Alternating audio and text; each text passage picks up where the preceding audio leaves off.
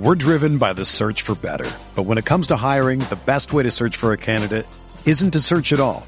Don't search, match with Indeed. Indeed is your matching and hiring platform with over 350 million global monthly visitors, according to Indeed data, and a matching engine that helps you find quality candidates fast. Ditch the busy work. Use Indeed for scheduling, screening, and messaging so you can connect with candidates faster. Leveraging over 140 million qualifications and preferences every day, Indeed's matching engine is constantly learning from your preferences, so the more you use Indeed, the better it gets.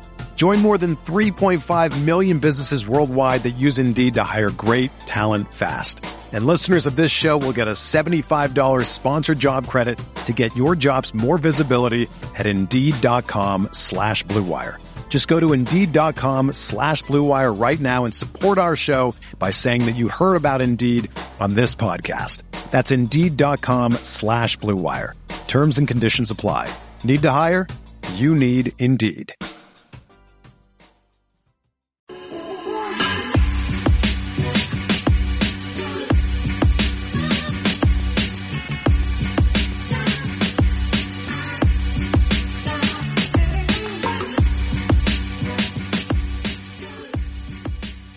All right, welcome in another edition of the Good and Plenty podcast. I'm your host, Jeff Goodman, and we got a great show for you today that I think I've been waiting to do for weeks, and we haven't seen anything like it over the last 6 weeks since George Floyd's murder. And what I wanted to do was get a few very smart, very open college basketball players to talk about everything that has gone on, not just with George Floyd's murder, but certainly in the aftermath. With the protests within the pandemic, what it's been like for you guys, because we really haven't heard from you guys. I know, and I'm gonna get each one of you to kind of introduce yourselves now a little bit and just kind of what it's been like for each of you. We'll start with you, Scottie Lewis. The last I saw of you, you were organizing a march near your home in New Jersey and speaking to, I don't know, there were at least a few hundred people there. So what was that like, and what has this been like for you over the last 6 weeks, Scottie? I kind of place myself in a position to where people are expecting me to do certain things. You know, this is not something that's new to me. I've been involved with things like this since I was a sophomore in high school. So these conversations aren't new. The things that I'm saying have been said before. For me right now, it's a learning experience. I'm 20 years old and I'm being surrounded by so many people and so many different activists, and I'm learning new information every single day, which is extremely important for someone like myself who, is a strong believer that we are people before players, and and everyone deserves a voice, and we kind of have a platform to be able to use that. So I think I speak for all of us when we say, we're trying to use that to our best ability in order to, give those people who feel silenced a voice. So, the protest that I had in Asbury Park, we had 2,500 people there. And as it started to rain, we had even more people show up. And our message was just peace, love, and positivity, So that's how things around this time should be handled, along with education, which is extremely huge. But yeah, that's kind of me trying to get my foot in the water and surrounding myself with people who I can learn from and people that I can teach. When I thought about getting a group of players together, one name kept coming up, and that was Nick Sherod of Richmond. Fifth-year senior, you're a little bit older, you're a little bit wiser, but everybody said, listen, you have to have Nick on. Why does this mean so much to you, Nick? And again, I'll ask you the same question I asked Scottie. What has it been like as probably a 22-year-old black man living, am I right, 22? 22. Yeah. What's it been like for you watching all of this and obviously the racism that has taken place throughout life and kind of what it's been like over the last few weeks to bring it to the forefront? Yeah, it's been crazy. I think when all this stuff originally happened, I think that one of the biggest things that jumped out to me was just like the raw emotions of everybody who's involved. I think that I talked to my parents a lot about things that have gone on, and they talked about the Rodney King riots a lot in Los Angeles and how that was like a turning point for them in terms of their awareness of social issues and stuff like that. And for me in my lifetime, I never really had a moment that I can necessarily point to and say, I remember exactly where I was when this happened, and things like that. And I remember exactly what I was doing when I found out about the murder. I remember where I was. I remember how I felt. And I think the past couple of weeks has been a big time of reflection for myself. What am I doing? How have I failed? How have I succeeded in trying to make everything better? Because at the end of the day, like our main job as people is to try to be the best version of ourselves that we can be. And especially in a time like this, I think there's a lot of anger and emotions and stuff like that. So I'm just trying to do the best I can to, first and foremost, educate myself. I think to me, that's the biggest thing. I think I've been learning so much over the past 6 weeks, probably more about this type of stuff than I have up until this point in my life. I've made a conscious effort to learn because I think a lot of times people expect you to just talk and expect you to just say something. And for me, I try to add value. If I'm going to say something, I want it to be valuable and be worthwhile. I just don't want to say anything. So that's been the biggest thing for me, just trying to educate myself and trying to remain positive, but also just learn as much as I can. You know, this obviously isn't just a black issue. This is a white issue. We know that. We know in order for things to change, we have to change it. So, you know, I've developed a relationship with Luka over the last, really recently. But we did a podcast recently, and I called them on this, and I said, listen, zero pressure. If you're comfortable and you want to do this, I would love to have you. And immediately, Luka's reaction, I'm in. You tell me when, you tell me whatever day, whatever time, I want to be a part of the change. And for me, that was great because I honestly wasn't sure how you were going to react, Luka. And, maybe you were going to say, hey, you know what? I'm not sure I want to put myself out there because a lot of us want to help. We know that. I want to help in the worst way. But yes, I'm not going to lie to you. I'm scared at times of saying the wrong thing or saying it the wrong way. So Luka, I appreciate you doing this. I know these guys appreciate you doing this. And why, as a guy who grew up in DC and now goes to school in Iowa, I think you have probably an incredible perspective because those are two completely different worlds within our country, aren't they?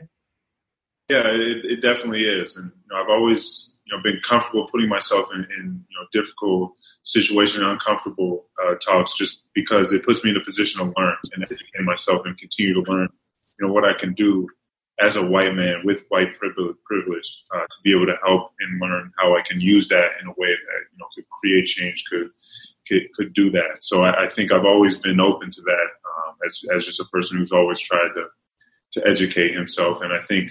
That part of that comes from where I grew up and being from DC and at the high school I went to and everything. Just, I was always around a culture of people who wanted to learn and we're all, about peace, love, and positivity. What Scottie was saying, I think that's just kind of how I grew up. And it's definitely, different coming from, that type of situation, to Iowa, which is, obviously, less diverse as a state to, where I was, growing up and everything like that. But I think, all, the different situations I've been in have just helped me, learn and continue to learn. And that's, something I'm always striving to do.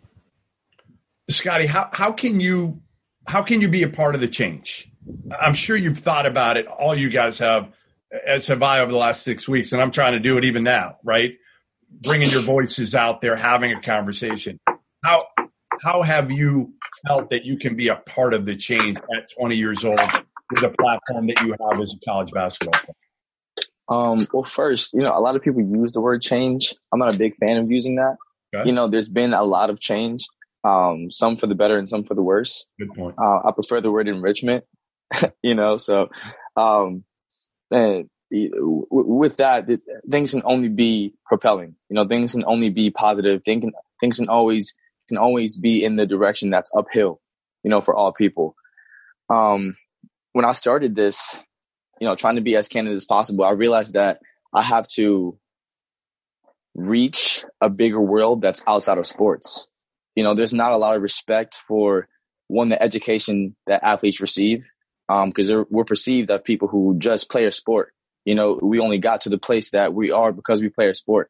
So I think it's really vital and important for us to understand that as athletes, And as people who are viewed a certain way, we have to kind of kill that visual that is placed upon us and take ourselves out of, that comfortability state of being, in the sports world, and remind people that we're still human beings. And, and we have a say so within these topics, and we have a point of view, we have the right to be able to speak up and talk about things that, isn't about dunking a ball or throwing something, 80 yards or, doing something in 4.3 seconds. You know what I mean? I can write and I can read and I can speak just as well as I can, jump, and it's crazy the fact that we have to take ourselves out of, our profession in order for people to listen or in order for us to have some kind of credibility. And that comes with a lot of sacrifice, and that's what there's not a whole lot of players who feel like they can be as candid as they want to be, because they're so worried about, if I talk about something that's political or talk about something that's not necessarily in my field, I may lose some endorsements. I may lose some money. I might have a meeting with my GM or a meeting with my coaching staff that is going to hinder me because I'm talking about something that really matters. It's so important to, one, educate ourselves. So when we're placed on a platform to where all lights are going to be on us, we're able to articulate and we're able to say things that genuinely matter and reach the eye and the voice of everyone. So it's been a roller coaster, definitely. But, I think all of us are extremely prepared to come with what happens. With Colin Kaepernick, I say it all the time, I love his symbolism. I think he's someone who provides a lot of symbolism and he means well. But it comes to a point to where that symbolism kind of goes out the window. You have to ask yourself, what are you doing? You can set up marches and you can speak here and speak there and be a symbol for this state or this sport. But outside of that, are you meeting with the people who can make change? Are you providing something for this group of people that, another group of people don't have? Are you making actual steps and are you taking actual action in order to, enrich something? So I think as athletes, we get in the zone of, I have to be a symbol, accidentally. We become symbols automatically because that's the realm people put us in, when we can actually put our foot into communities and our foot into the actual part of our universities and actually do something. I feel like you guys have power now and there's leverage, where in the past, Scottie, and all you guys, there was a certain hesitation, especially as a college player, to speak, right? I mean, you can't speak because you're part of a college program and, you have a sports information director and coaches, where NBA guys can do whatever they want. But I feel like we've seen it lately, right? I mean, the Ole Miss running back vows that he's not going to play unless the Confederate symbol is removed from the flag. And what happens? Next thing you know, a ton of coaches down in Mississippi are marching and the symbol is removed from the flag. I mean, you do have power now. How much easier is it to speak up now, Nick? Like, do you feel like that, you've kind of got a weight lifted off your shoulders where now, all right, you know what? Other people are doing it. I know I can do it. And I'm not going to get in trouble for doing it. Yeah, definitely. I think that, that there is definitely a confidence level among athletes now, even more so than when I got to college 5 years ago, to speak out. And I think that's really important. I think we kind of we took the mantle from some professional athletes. I feel like when we saw that they were doing it, we felt more comfortable doing it. And I also think we're starting to realize more as there's more literature and we're not dumb. We can see what's going on. I think we realize these schools, these universities, these institutions, they need us. And I know a lot of times we're underrepresented as Black people on campus compared to what we are in the athletic departments. So I think that we realize these guys are using us for benefits, and they're using us. They're putting us on billboards. They're sending our stuff to people. They're selling our jerseys in the gift shop. We're not getting anything of that. So what can we do to help other people and just promote change and promote progress? Because I think that we have leverage as people that people are coming to see every day. People are watching, that we can talk about things that, like Scottie said, that people are going to listen to us when we speak, for better or for worse. and like the running back at Mississippi State did, that was a big step because I'm from Richmond. I grew up in the Capital Confederacy. That's a big deal. Like a lot of people don't really understand like how big of a deal that is because we see it every day. We grow up with it. And I think more things like that. I know we're working to try to get an Africana Studies department on campus and try to get some of the names of some of the buildings removed. And I think power like that, we don't realize that we have that power. But it's really important that we understand what we can do with our platform that we have, especially as college athletes. Because once that's gone for a lot of us, we're not going to be playing professionally. Our voice is going to be limited. For right or wrong, it's going to be limited. Our voice is going to be different. You're probably not going to be asking for next round opinions in 2 years the same way you would be now. So I think we have to understand that and really take advantage of that. Luka, what's it been like for you? I know your team at Iowa is predominantly white, but obviously you were back in D.C. for a good stretch of this. And, I know you played at Team Takeover, which was very diverse. What's it been like for you as a white star player in college basketball in how your teammates or former teammates in AAU or whatnot have kind of talked to you about the issue? I think, especially with our program at the University of Iowa, I think we did a really good job after the year. When all of this stuff happened, we were doing regular team meetings every week and on Zoom and different stuff like that. But, our coaches really wanted to make sure that we had conversations about this within our team. And, obviously we are a predominantly white team, but we have black assistant coaches, we have black players, obviously, and giving, just having a conversation with all of us and what we all can do, to continue to help and do whatever we can to, create, and add enrichment, to use Scottie's word, to what's going on. And I think, listening to, my fellow teammates and coaches and at first it was just really, really eye opening. We had a coach, obviously I'm not going to say a name, but just sharing his, he's recently a father and sharing his fear, with what happened and how he has to raise his son and just have these conversations with his son about what's going on and what that's like for a black kid and for a black man, with the police. And I think that was, just very, eye-opening to me and how emotional and open he was. And I think that just continued to inspire me to have more conversations and educate myself. And as a leader, of our team, I wanted to make sure that, everyone on the team knew that, I wanted to learn and wanted to educate myself. And then I was there for, every one of my friends and teammates and coaches that, obviously is going through something different than me, with this, because it, obviously it's harder, it's closer to home, obviously, as a black person than a white person. And I think, I was just really proud of our program for being able to do that. And, obviously with Team Takeover, it's the same thing. I have friends everywhere and coaches everywhere, and I just wanted to, show my support and my willingness to learn and everything like that. And I think, that's what I can do. And obviously there's always something else I can do. And that's what I'm just, willing to learn. Guys, were there experiences that you've had? I know you're 20 and 22, but, I have a 16-year-old daughter. I don't have to worry about her going out and if she gets pulled over by the police or anything like that. It never has gone through my head, obviously. How much did you guys worry about that and live that as you were growing up? Were there actual experiences that you had that you would like to share that would show kind of the racial profiling that goes on throughout our country? You got it, bro.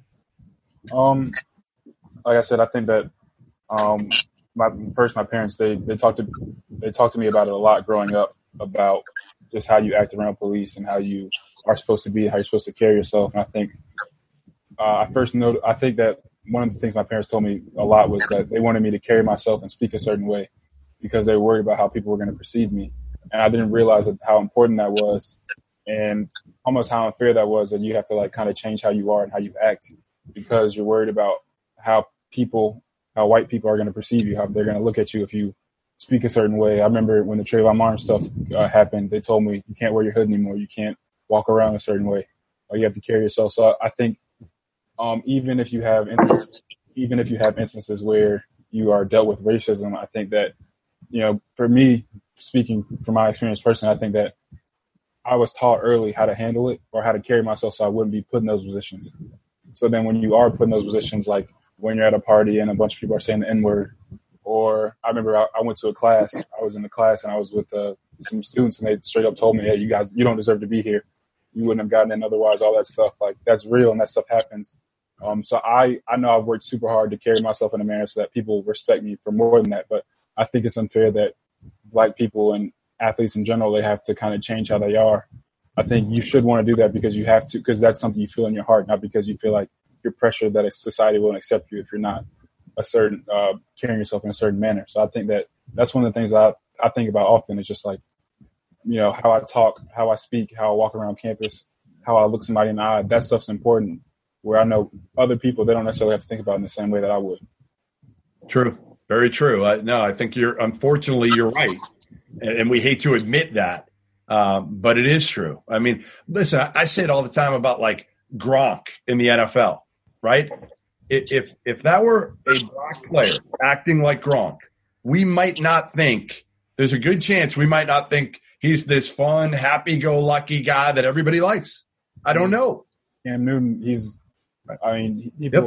all he does is dance on the sideline and kind of walks with a swagger, and he's this big, tall Black guy, and people are all talking, and he can't get a shot in the NFL.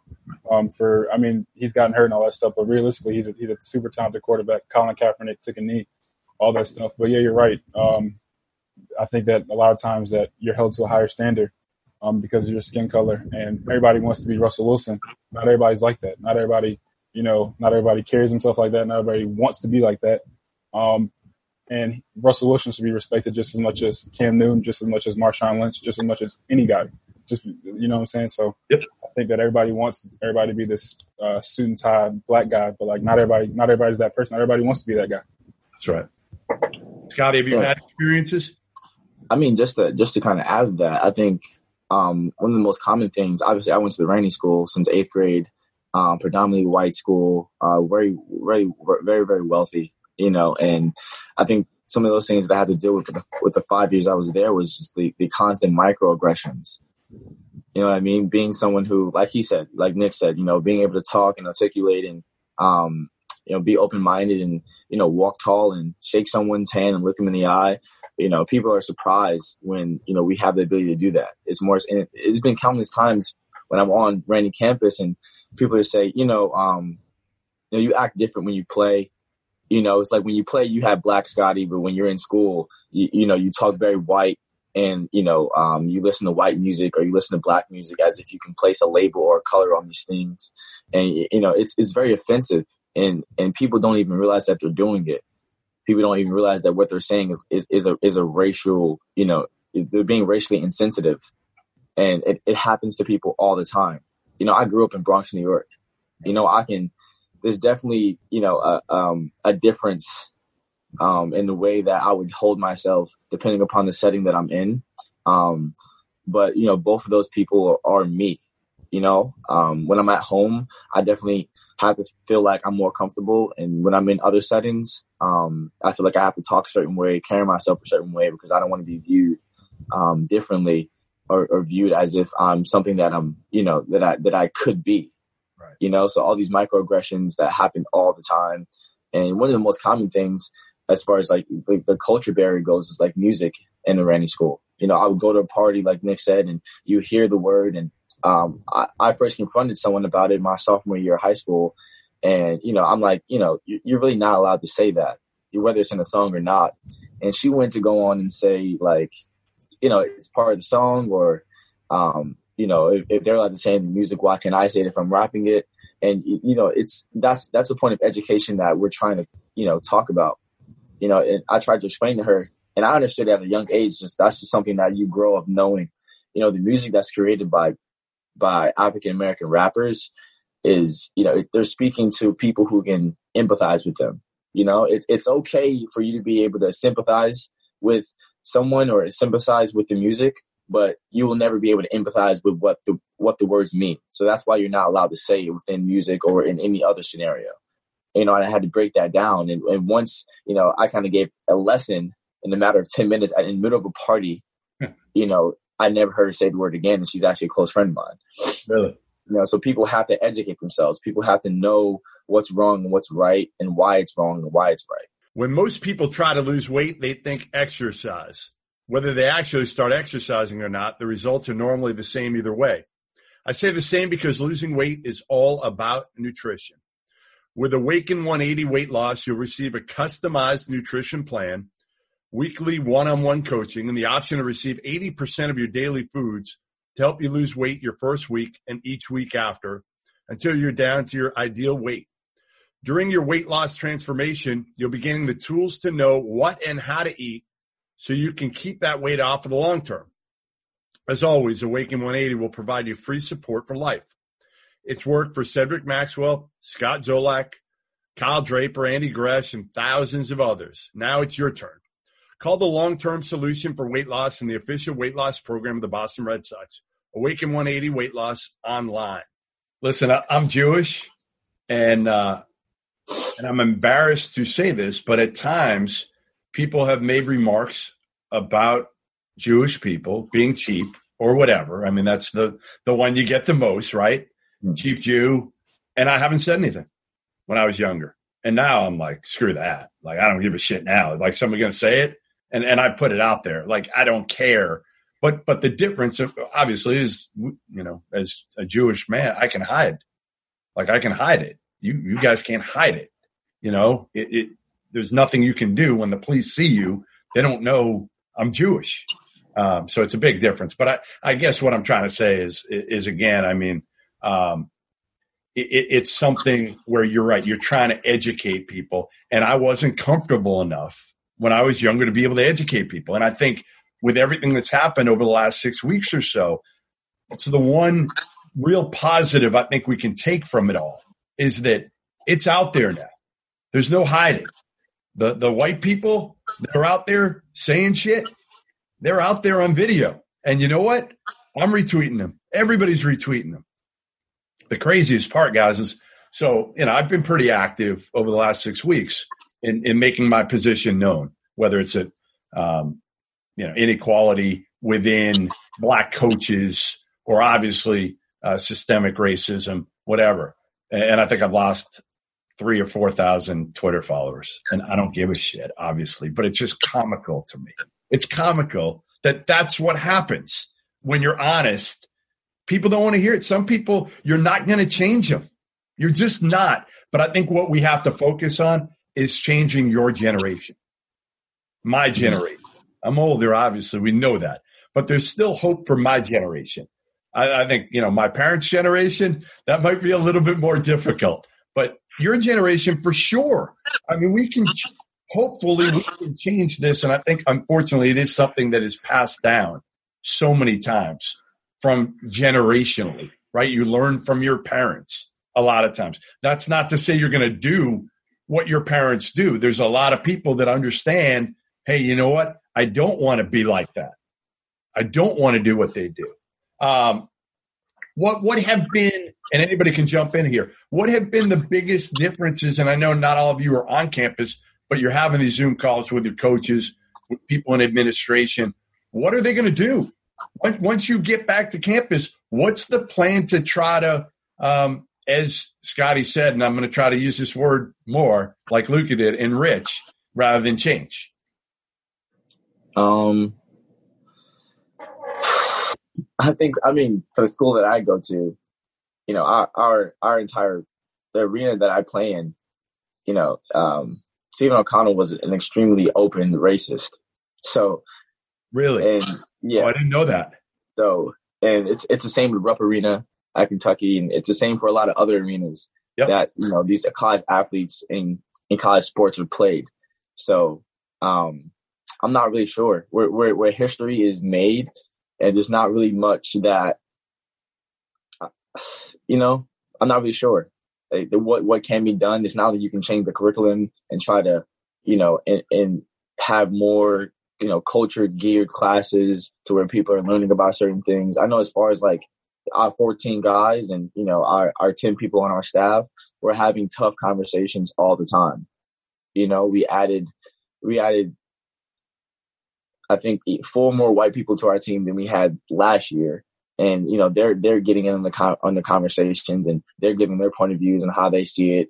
And Coach White has done a terrific job of just making sure that we're all having these conversations, and we're all trying to speak our minds, and we're listening to each other. And we're trying to find ways that, as a program, we can give our message in the most positive way that not only suits us as players and as people, but as, an organization that represents an institution.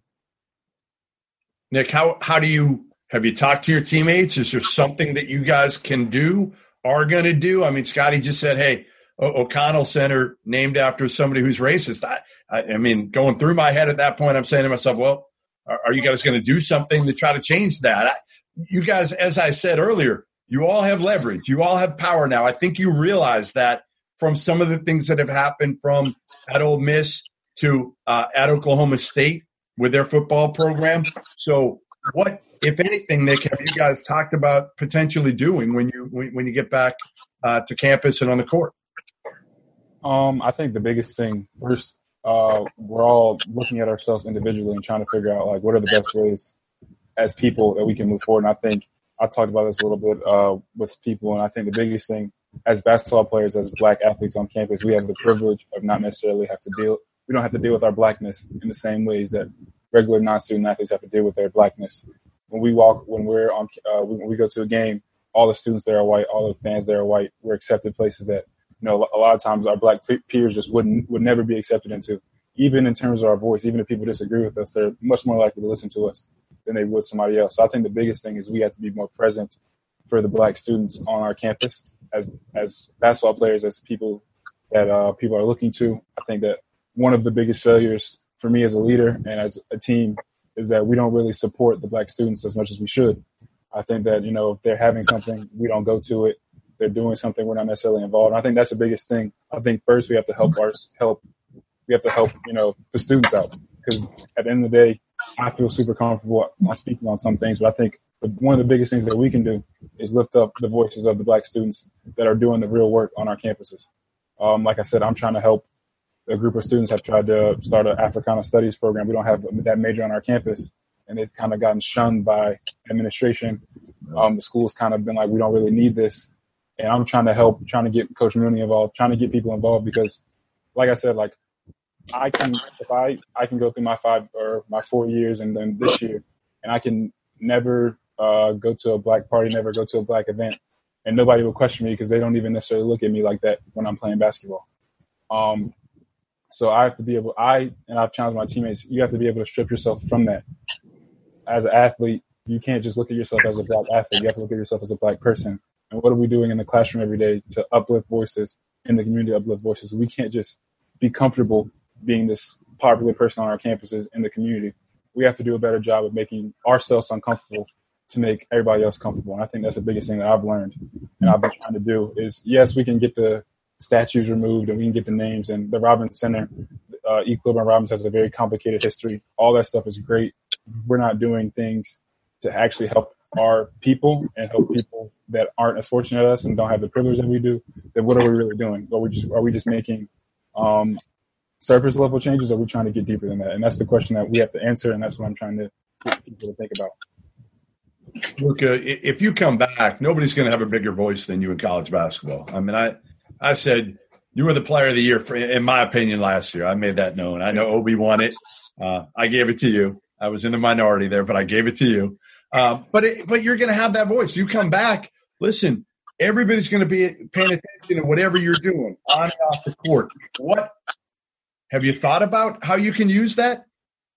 Yeah, definitely. And I think, going back to what I said about our team, dialogues, I think, the priority for our team is just to continue to have conversations and different stuff like that. But we also have had, talks about what we could do, as a team, as a unit. I think the biggest thing for us, when we were talking about it, is that we don't want it to be, two guys do something or whatever the case may be. We need it to be a whole group effort as a team, standing for the university, because obviously, we, have a platform as a team that represents, the institution,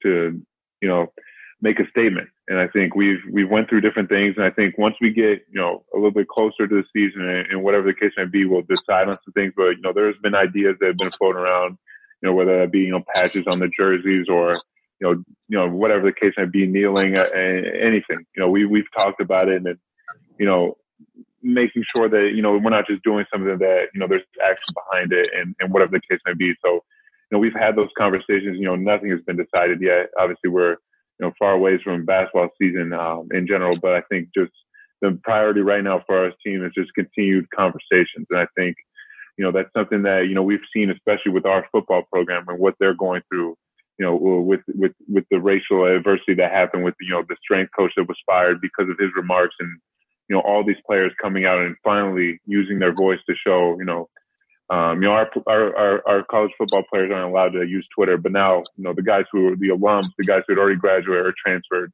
started coming out and saying what they had to say about how uncomfortable they were in their years at Iowa, being in the football building, whatever the case may be, and they use their voice to do something. And they, the football program, from what I hear now from, other guys on the team is just, they're really making steps in the right direction, to having more conversations to make sure that their black players are comfortable in that building. Because obviously, for us looking at them, the football building is separated from the basketball building, so we have no idea what they're going through. So hearing all of this was, shocking, and especially knowing some of the coaches on that football staff, and you don't really know everything about somebody. So I think, I think Coach Ferentz is a really good leader in that building. But we those continued conversations that they're starting to have is going to be really beneficial for our program and university. How worried are you guys that a year from now, we're not going to be talking about this? That it's going to go away? That right now, obviously, there's momentum. There's a lot of people talking about it because it's fresh. It's like anything, right? I mean, this has certainly been a lot better than in the past. Rodney King, as you referred to, Nick, and some other incidents. But how concerned are you that a year from now, we're not going to be at a place where you guys are going to be happy with the enrichment, with the fact that it's moved uphill and gotten better and sustained that type of change, I guess, for lack of a better word? I mean, for me, something that really makes me hopeful is when I go to these protests and I look into the crowd, I see people who are not of color holding up signs that say Black Lives Matter, or people from the LGBTQ community adding the black and brown stripe to their flag. It's reaching out, and like you said, it's expanding. The word is being heard, and this is the loudest that we've been in a very long time. And I don't think that momentum is going to really die down. I think from a social media aspect, it's died down. Obviously, all of us are seeing less and less Black Lives Matter on our feeds. Sure. But I think, like Nick said, having deeper level changes instead of surface level changes, I think those things are happening not only in the sports world but all around. And I don't think that's something that is going to stop. I think the bigger changes that we try to make, and the bigger forms of enrichment that we try to bring emphasis to, I think there's no way that people can have a blind eye unless they they're in an environment where people around them are just like them, closed-minded and really locked in and have a set mind on something. I mean, speaking for myself, and I think these guys as well, I think we're all willing to take those steps in order to, do what needs to be done in order for enrichment to actually occur, not for now or not for later, but, for forever after, even when we're gone. This is not a problem that's a present thing. This has been happening before us. It's happening during our time, and it's going to happen after. I think it's up to us to be able to leave a mark that is going to carry on to, future athletes and future young people and, future generations. And hopefully, the more love that we can have in the world, I think the less hate will be created. So I think the more that we can put out some stuff, the better, and, it sucks that I'm seeing less and less on my newsfeed for my social media accounts, but there's still a lot of people behind the scenes who are doing a lot of work in order to make sure that this is not a symbol and this is not something that's just going to pass over. This is something that's going to, last a really long time and have an actual impact. It's so hard for me, guys, because the country, at a time when we need the country to be unified, it's so divisive, right? And I think it starts from the top. I don't want to get into politics or any of that here. It's probably not the time or the place, but it starts at the top. I mean, it does. Yeah, it probably is the time or the place, but that would be another hour, Scottie. We'd have to add another hour onto this thing, which we don't have because I know you guys got things to do. But I do. I feel like that's the hardest part of this right now. There's so much divisiveness. And, well, like you said, Scottie, you look out in the crowd and you see a lot of white people that are supporting you guys. And there are. But then there's so many other people out there that just aren't going to get on board no matter what. Nick, are you concerned that it's going to go back to kind of where we were 6 weeks ago before that and people are going to forget, or no? I think anytime something like this happens, you're always a little bit concerned. I think that one of the things I think that made these protests in this event so intense was the fact that everybody was inside for all this amount of time. So there was a lot of passion. Everybody wanted to go outside, and all that stuff. And I think that's important. So I think that when people can start going back outside and there's distractions and they can start being on other things, I think that it's on us to make sure that we keep the momentum going. I think that, like what you were saying earlier, I think that maybe the youthful energy that we can bring, that our generation can bring, can make sure that this stuff doesn't go away. And if it does, and if people are starting to feel like things are dying down, like it's on us to make sure that things get better. And like at the same time, like we have to make sure that we put pressure on our universities, on our cities, on places like that, so that change is going to continue to happen. I think that's super important to make sure that we're continuing to put pressure on everybody to make the change that we want to see happen. And I think that, we can't let this moment pass. And I think I'm going to steal Bomani Jones. He actually tweeted, he said, one of the biggest things that came from this is that we started ignoring the loud racists in the room, and that instead of focusing so much on the loud people, that the loud minority of people that wanted things to stay the same, we started to focus more on the people that actually want to make change. And I think that when we can start going back outside, when things are going to feel more normal, we have to make sure that we continue to ignore the people that aren't trying to help us, that are being loud, and that, sometimes we let the loudest person in the room have the most impact. We can't let that continue to be the case. And if the loudest person in the room is going to have the most impact, it has to be us. It has to be the people that are trying to make the best things happen. So I think that it's on us to make sure that the momentum keeps going. If it doesn't keep going, then it's our fault. It's nobody else's. We can't blame other people for that because we let the ball drop. Things don't continue to move forward. There's no shortage of action going on right now at our exclusive partner, Bet Online. Sports making its way back. UFC, NASCAR, soccer obviously leading the way. Bet Online has all the best odds and lines for the upcoming matches this weekend. We've also got NBA futures. The Lakers checking in at the slight favorite over the Clippers at plus 225. Clips are plus 300. How about the Bucks right behind at plus 325? And yes, I'm not a homer, but I like the Celtics at plus 1,200. The Rockets also at plus 1,200. And then Toronto and the Sixers, kind of the wild card there at plus 2,800. Need more? BetOnline has simulated NFL, NBA, and UFC happening every day live for you to check out. Looking for something else other than sports? BetOnline has hundreds of live casino games, poker tournaments, and all the best props in the business. Visit betonline.ag or use your mobile device and join now to receive your new welcome bonus and start playing today. BetOnline, your online sportsbook experts. On the political, I'm just going to ask you guys this, the voting part of it. There's a strong push to have November 3rd, Election Day, completely off, where you guys can't do anything.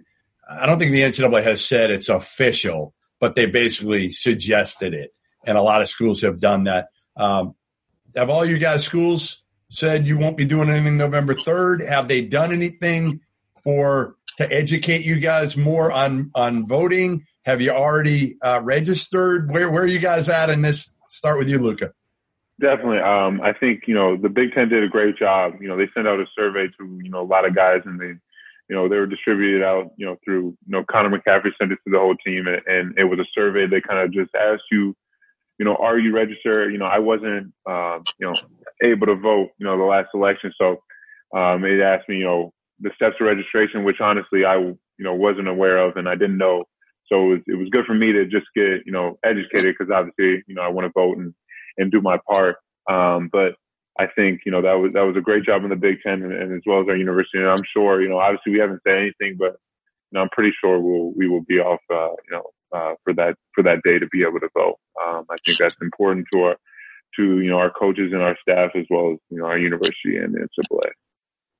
Yeah, I mean, the good thing is you guys all have high character coaches that I think understand that. And it is something where if you haven't voted before, honestly, you don't know what to do. And it's easy. It's so easy to do. But again, until you've done it, you don't know what to do. I mean, it's so ridiculously easy that you can walk in, and I did it here where I live in Newburyport, Massachusetts last time. You don't even have to show ID. That's the craziest part, guys, is literally you can walk in. I don't understand it. It's kind of ridiculous to me, but you can literally walk in, not show ID and vote. It's stupid. I mean, I can speak to this a little bit more because I was on the college campus during the last election, and I was able to vote during the last election. I didn't vote, but I can speak to talk about an introduction to college your first semester. That election, it was one of the most crazy things ever, and you hear about how crazy college kids are about that kind of stuff and how angry they can be. I can remember sitting in a classroom the day after the election, and I had a professor cry about how the election went. Really? I remember I had a teacher cry. Yeah. Wow. Yeah. I couldn't believe it. And it was I remember speaking to people who were surprised about the election. And I think one of the craziest things is as a black person, you don't necessarily get surprised when racist stuff happens in the country. And everybody was super surprised about the election. Obviously Hillary won by however many votes or whatever, but the electoral college or whatever. So I think being on campus and being able to vote during the last election and understanding the stakes for this one makes it so much more important that we make sure that as athletes and as the NCAA, they make that a priority because, like I said, in 2016, it was one of the most craziest things I've ever been a part of, that the day after the election, election night. So if we don't want something like that to happen again, we have to make sure that we do our part. Has it changed for you, Scottie, where maybe a couple months ago voting wasn't such a priority, or has it been for a while now? I mean, ever since I was able to vote, I've been making it a priority. When I was a freshman in 2016 in high school, so I didn't have the ability to. But I have a lot of Muslim people in my school, and I'm really close with those people. And we had a big kind of town hall meeting, and when you look around, you see people crying because Trump was elected. And I really wasn't into politics at the time, but after I saw something like that and I was visually a part of it, that's when I really started being a part of politics. It's actually my major now in college. So it's not really it's not that people think that Trump is racist or that his administration, the people that he hired, try to justify his racism or whatever the case may be. It's the impact that he has on the people who were in closet racist. They felt empowered, and now they feel like they have, the right and kind of the balls to be able to be open racist, not behind closed doors, but in public. They're like, Trump is my president. So, I'm allowed to say what I want to say, do what I want to do, and act the way I want to act. One of the few things that happened within 5 months of his presidency, there were three men who, I forgot who it was. They beat down this black guy somewhere, and Donald Trump was asked about the question. This is in 2016, and he says, I can't be mad at these people for what did he say? I forgot the words that he used, but he basically justified their actions, called them gentlemen, and says that he cannot do anything about the situation. And after that, that's when, people knew that they were going to be comfortable and fine saying and doing as they please. You know what I mean? And you have all these bigot, ignorant, really, loosely educated people using, their president as a way to be violent and a way to be bigot and a way to be, use their freedom of speech in the most negative way possible. And, you know, it's not okay. You know, I've never, we know Trump is racist. That's not something that needs to be said. It's evident. You know, he's okay with people thinking that he is.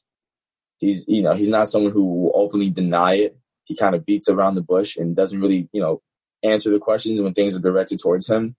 Having watched him for the last, you know, I'm 20 now. So since 2016, last, you know, 4 years now, it's crazy to watch his growth and how he's really gotten smart and wording certain things to make himself seem something that he's not.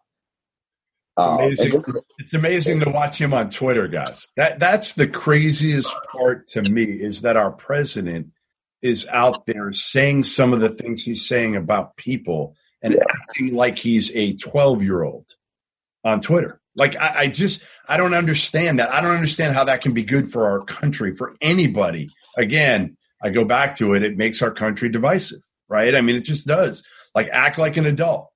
Act like an adult, and maybe other people will learn from you, because that's what they do. I mean, listen, there are plenty of kids that are watching him and saying, if he acts that way, I can act that way. It's the same thing with like Barstool guys, right? Barstool. I'm an old school journalist. Now I can be an idiot. We know that. If you follow me on Twitter, you know I can be an idiot. I love to have fun, but I'm an old school journalist.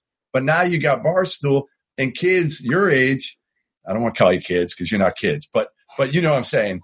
Guys, your age, in your generation, love the new kind of Barstool journalism. And I can't wrap my head around it. I can't. I don't get it. I don't get the allure of what it gives you, other than some entertainment value, I guess. But, you know, again, some of the things they say about women, like, I know I'm not buying it. I don't like it. But if I go against it, if I comment against it, oh, man, I did it once. It's like the world is coming at you. So it's like, you know, again, it's so hard to navigate what's going on in our country right now. But I do love the fact that people are paying attention right now to how Black people have been treated for so effing long, and standing up for you. I think there's enough of us that are passionate about it, that are saying enough's enough. And I hope you guys feel that. I hope you guys feel that. Again, you said it, Scottie, when you looked out in the crowd. Listen, there's going to be some people you can't, I can't, Luka can't change their mind. We just can't. But if we can change as many as we can, right? If we can make life better for you guys and then for your kids, I think that's what it's all about for me, is educating and being educated and learning and being more comfortable. That's why I love hearing this stuff from you guys. Like, it's great hearing it. It's great hearing, you know, 3 college guys who, I'm telling you, wouldn't have been comfortable coming out. If I had asked you to do this 8 weeks ago, I'm telling you, all 3 of you would have been like, nah. Maybe Scottie might have. Might have. But even you, Scottie, would have been like, you know, I got to run it by this, you know, I got to run it by Florida Sports Information and whatnot. I think it's changed. I think times are changing, and I think, again, for the better, certainly. And the last thing I want to hit you guys on is Black coaches in college basketball, because it's something that's passionate for me. And it's funny, all 3 of you play for a white head coach. There are only about 25% of Black coaches, non-HBCU, that are Black right now. And I think it's ridiculous, because you've got almost 60% assistant coaches that are Black. So the numbers, the correlation is just not there. And the big reason for me is higher up, the ADs. The people that are making the decisions to hire coaches are not of color.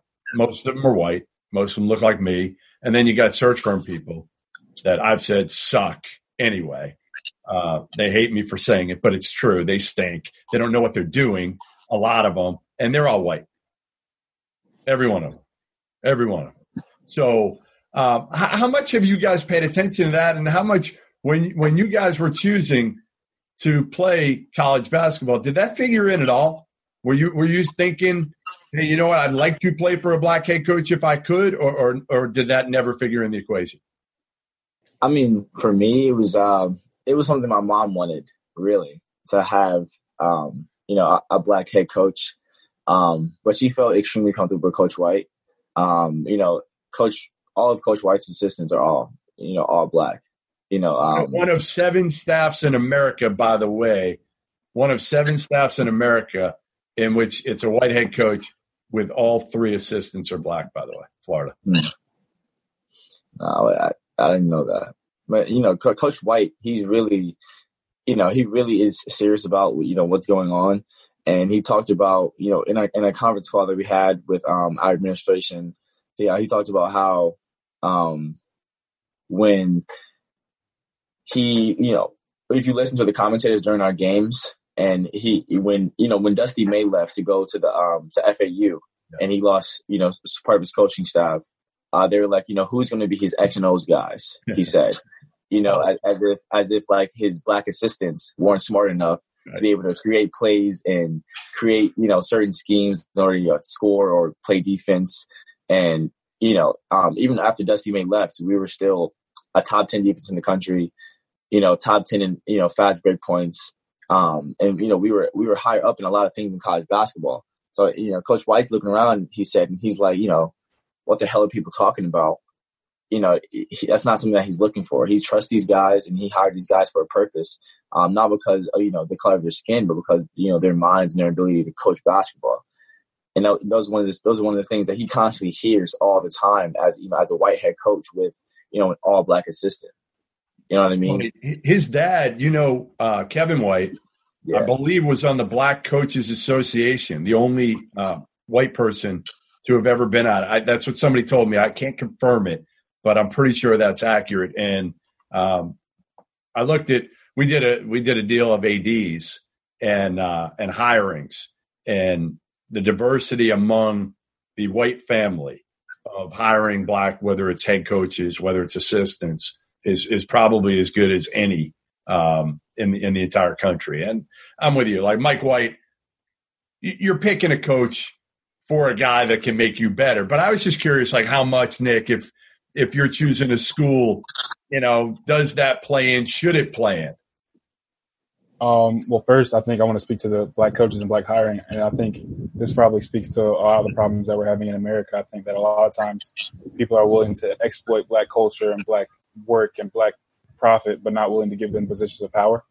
I think that in order for things to move forward, I think this is one of the hardest parts about white privilege and privilege in general is that there's going to, if we want things to move forward, a lot of white people are going to have to give up their positions of power. And are they willing to do that for the greater good? Is it, like you said, is it AD willing to go outside of his comfort zone and hire a black coach that's just as qualified or might be more qualified? Is he going to be willing to give that coach 5 years to build a program up? Or I remember I was actually being recruited by Virginia Tech, by James Johnson, my sophomore year, or I think that's his name. I was gonna go there. And obviously, Buzz Williams did a great job at Virginia Tech and all that stuff, but James Johnson was fired after 2 years. Virginia Tech wasn't that great the first 2 years under Buzz Williams either. You know what I mean? But they gave him a lot of time to get that thing going. And I think that speaks to a lot of the problems that you see, not just on college, but in professional levels as too. You're not willing to give these guys the rope to build a program the way they see fit. You're always after the next hot thing. Again, that's not saying that Buzz Williams or any other coach, white coach in the country is not a good coach or is a bad coach. But at the same time, is an AD willing to give a black coach, let him be the face of the program, and when things get bad, is he willing to let him work through that in a way that he wouldn't let a white coach do that? So I think that, again, for things to move forward, not just in sports, but in life, a lot of white people are going to have to give up some positions of power that they may feel they work super hard for. But you can see it you can speak to it in newsrooms and journalism, all that stuff. I originally went to college to major in journalism. And when I went to my first journalism class, I was like, man, I can't do this. There's nobody here that looks like me. There's nobody that talks like me. I can't be in this. And so I think that, again, people are going to have to be willing to do things that are uncomfortable. As far as playing for a black coach, it wasn't that much of a consideration probably maybe should have been more. I love Coach Mooney. I have a lot of respect for Coach Mooney. At the time when they recruited me, there were 2 other black coaches on the staff. And actually, the third one was coming in. So, I mean, it was a good staff, but at the same time, I don't think that was a big consideration. But again, I just think that as far as coaching and stuff like that, again, I think that ADs and all that stuff, they have to push themselves to hire these qualified. There's, like you said, 60% of assistants are black. Like, there's no reason that more, especially if they're going to be coaching a lot of black people. You can't. Rasir Bolton from Penn State, right? He's from Virginia. I know him. I've known him for a long time. Like, are you telling me that would happen if I was a black coach? Like, I doubt it. And not saying that Chambers is a bad coach or anything, but you can't like say you want to relate to these players if you're not going to give the people that are going to relate to them the most opportunities. So what do you think of the whole Pat Chambers, Rasir Bolton? You know, do you think he should be fired? I mean, listen, I've known Pat Chambers. I don't necessarily think he's a racist. I don't know, right? I don't know him well enough to be able to say that. Certainly it was a racist comment. Okay. How do you guys view it? Because I have a hard time with this one. I don't know, you know, is he a guy that you just fire based on that one comment? Or to me, I think what I would do is if I'm the athletic director, I'm going to talk to every damn kid that played for him, former, current, and find out the climate and try to figure it out. Were there more issues, or was this a one-off completely? And was this a mistake? So, like, I have like, my feeling is this, like, this is similar to when, like, as you see with admissions and stuff in colleges, like how, like, if they find a guy, like a prospective student who tweets something racist, they kick him out of the school and stuff like that. And I think that, like, yes, that's cool, but at the same time, like, how did that happen in the first place? And speaking to the black coaches thing, and again, maybe you'll cut this out. I don't want to like bash Pat Chambers, but like he's been at Penn State 14 years, and no 8. Chambers has been there 8 years. First 8 years they didn't go to the tournament, and he got a ninth. Got a ninth, right? You're telling me if a black coach is in that situation, that would be gone. He's gone. He never makes it 9 years. Agreed. Yeah. Never. No shot. I mean, I read you guys the stuff every year. Pat Chambers on the hot seat, and every year.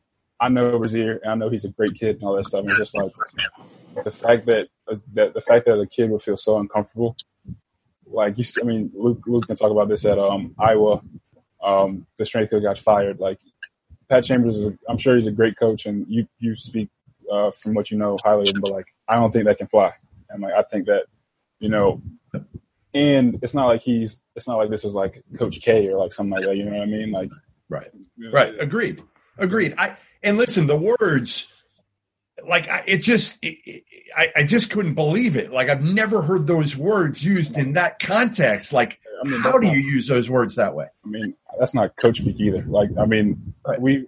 We've probably all heard some things from our coaches that we would be like, wow, that's nuts. And like I've watched coaches on the sideline. I'm like, that's crazy. I've never heard anybody say, like, Coach Mooney said some of the wildest stuff I've ever heard in my life. But like nothing that I would be that offended me as a person. You know what I'm saying? And I think that's the difference. Like people have opinions about coaches and how they talk to players and all that stuff. That's a line that shouldn't be crossed. Scottie, what did you think when you read that whole? I assume you read it all with Rasir Bolton and Pat Chambers. What were your thoughts? Actually, I have not read it. You haven't? I haven't. I haven't been really. I've been, as far as like politics and like everything that's pretty much going on, I've taken myself out of, besides me working out as much as I do every day, I've taken myself out of like the sports realm and strictly been doing stuff within my community. So I haven't really heard, I'm kind of in the dark about it.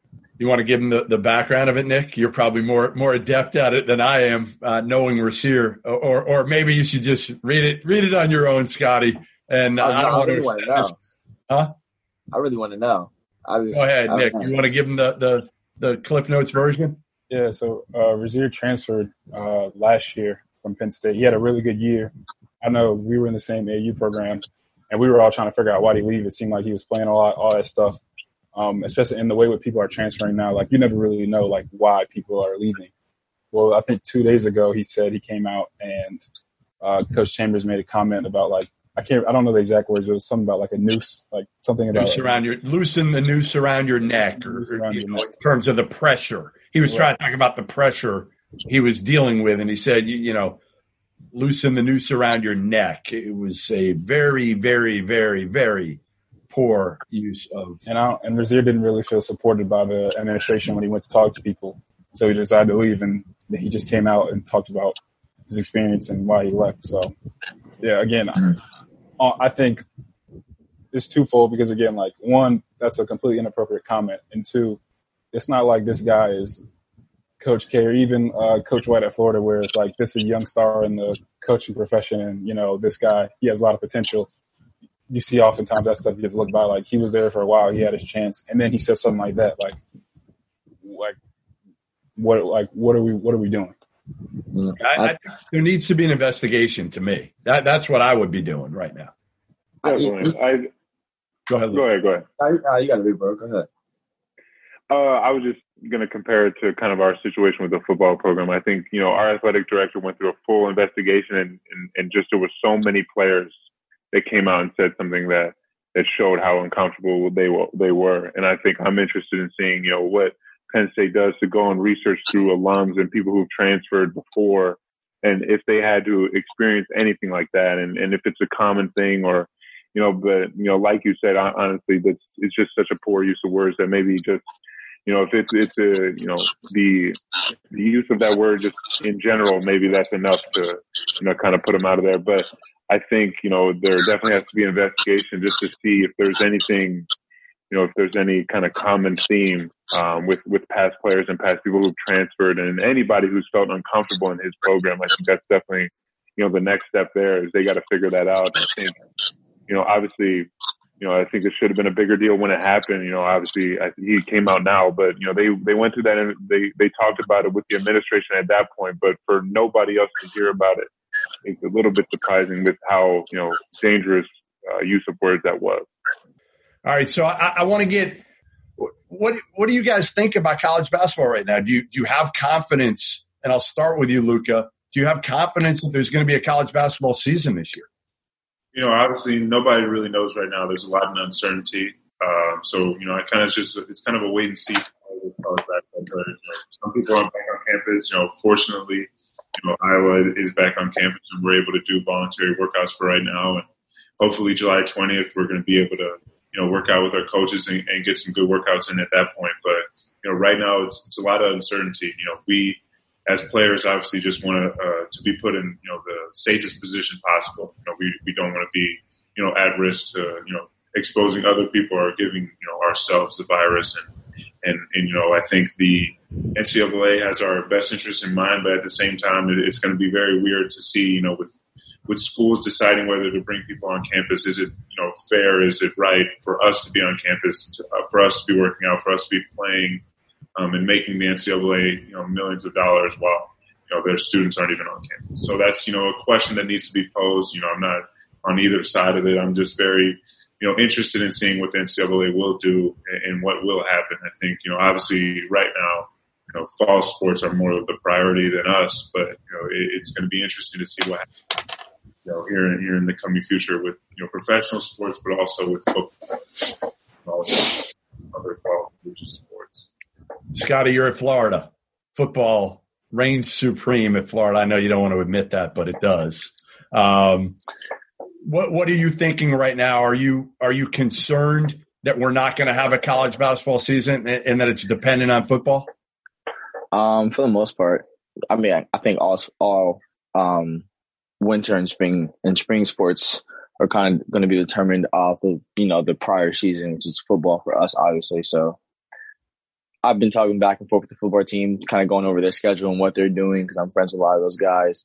And they're on a strict schedule, just like we would if we were at campus with certain hours in the gym, which doesn't really benefit them because obviously they would be able to work out more if they were at home, and it would be the same for us. But, COVID-19 took a hit not only to the sports world, but all over, obviously. So we're all kind of sitting ducks and there's a lot of uncertainty and we're kind of just waiting to see what happens. It's something new every day that you hear that affects you and you didn't even know. So it's really, really weird. I had a ref, an SEC ref, tell me yesterday after playing that they hear that it might not even be a season. So he asked me like, are you confident that there's going to be a season? Same question. I'm like, yeah, I'm pretty confident. He's like, what makes you so sure?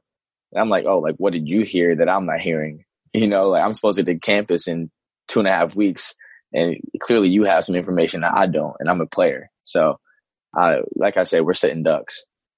Nick, listen, 5th year, you got everybody back at Richmond. I think I got you preseason number 13 in the country. This is your year. I mean, this is something you're coming back, and I know all your guys came back, and you guys all had a chance to grad transfer and go somewhere else, but decide to come back to Richmond. And would you sign off right now if I said to you, hey, listen, you could just have a conference year, but non-conference is not going to happen? Would you take that right now and say, all right, you know what, I'm good with it with all the uncertainty, and let's go?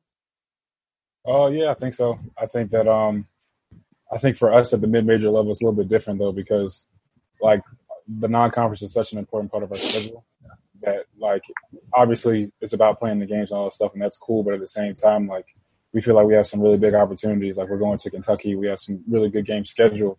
So to take that away from us, and then if we have a tournament, we get to that point, leave it in the hands of the committee to make that decision based on just conference records. What's that going to be like? So obviously we just want to play the games, and that's the most important thing, is playing the games. But, I mean, our situation, we felt like we had a really good conference season, and we were still squarely on the bubble. So our main goals, like, one of the reasons we all came back is because we felt like we had a really good chance of making the tournament. And part of that is the first couple months of the season. And for that to be taken away, that's part of the reason you come back, is for the big non-conference games and for the environment and that stuff. So obviously, if it comes down to it, we'll take the games and we'll take as many as we can. But it's a crazy situation, and you want to do what's best to keep yourself safe and to keep your family safe. But selfishly, I would like to play as many games as we can. Listen, we all want you to play as many games as possible, but, you know, it's one of those things where I think we feel like right now the big question is the separation between, let's say, an Iowa and a low major, and are the same protocols in place for testing, right? Is Iowa going to be comfortable with a team from a low major league coming in that may not have the same testing capabilities? And the other one is, like for Scottie, you're coming from Florida to my neck of the woods to Boston, and you have to quarantine for 14 days before you play. So there's still so many moving parts right now to whether this thing is going to be able to work and be able to play out. Scottie, I got a question for you. So the NBA changed the deadline. They moved it back. So you could, in theory, I know you already made your decision to go back to Florida. In theory, you still have a window here to decide that you still could put your name in for the draft. Have you thought about that? Is that an option now, or you already made your – I don't want to put you in the spot, but I am. Is that something that's gone through your head of, hey, if there's not a college basketball season, kind of like Luka's dealing with right now to some extent, but Luka's already got his name in for the draft. He's got to make a decision by August 3rd whether to withdraw. The NBA, I forget what the deadline is. You have a while until you could decide to put your name in for the draft. Right. I mean, for me, there was a bunch of factors that played on me going back to school. After the feedback that we received, it was really if I wanted to raise my stock or kind of settle for what was given to me. With the COVID-19 hitting, certain things that would have helped me, raise my stock as far as meeting with GMs, meeting with teams, meeting with, certain people who put me in a position to raise my stock just through the social aspect of basketball, that I kind of thrive in those settings. Those are kind of stripped from me. So, whether it's in May or whether it's in October, those things aren't still available. I'm pretty much working out every day the same that I normally would, preparing either for me to enter the draft late, depending upon the situation that my family and I makes, or going back to Florida. So, what I do here at home isn't really changing. I'm trying to make sure I'm physically and mentally prepared for whatever season that comes my way. Well, listen, I appreciate you guys jumping on and taking the time to spend talking about something that I think is come to the forefront, so important, and we'll continue it. And I mean this, guys, whatever I can do to help, if you guys think of something else that can be done on a platform or whatever it is, let me know. Let me know. I mean, to me, that's what it's all about right now is helping. And like I said, I appreciate it. If Luka or Scottie, if you have any announcements to make about your future right now, I'm all for it. The floor is both of yours. Luka, you sure you don't want to do it right now? No, I'm good right now. Thank you for asking, though. I gotta try to finish this on a lighter note a little bit. You're good. You're still non-committal what you're going to do, if you're going to put your name in for the draft or not. You still got time. We're really just waiting. We're really just waiting. I got you. Nick, you're coming back to everybody's coming back to Richmond, right? Nobody's getting poached at this point. You guys are all set there. Everybody's good. Everybody's good. Good. All right. Well, listen, guys, be safe. I'm glad you guys did this. I mean that sincerely. I thought it was really, really enlightening. I've learned now to use the word enrichment instead of change. Thank you, Scottie. I appreciate it. And like I said, be safe to everybody. And hopefully we'll see you on the court soon. That's the hope. It's like, need to see you on the court soon and watch Luka dunking and shooting threes. Watch Scottie doing a little bit of everything. And Nick, you and your boys, I think you have a chance to do some special things this year. So again, good luck to all of you. And thanks for taking the time. Sure. Thank you. Thank you, Luka. Thank you, Jeff. Yeah. I appreciate you guys. Thank you, Scottie. Thank you, Nick. Everyone is talking about magnesium. It's all you hear about. But why? What do we know about magnesium? Well, magnesium is the number one mineral that 75% of Americans are deficient in. If you are a woman over 35, magnesium will help you rediscover balance, energy, and vitality. Magnesium supports more than 300 enzymatic reactions in your body, including those involved in hormonal balance. From functional medicine doctors to mental well-being and female hormone experts, we all know that magnesium is the one mineral to improve all aspects of well-being and health. But which one? Magnesium Breakthrough from Bioptimizers, the trusted choice recommended by leading experts with 7 best-absorbed forms of magnesium to ensure your body receives the support it needs for overall well-being. Go to bioptimizers.com/balance today and use code BALANCE10 for 10% off. Support your journey to wellness at bioptimizers.com/balance. Magnesium Breakthrough from Bioptimizers, your foundation to optimal health and vitality.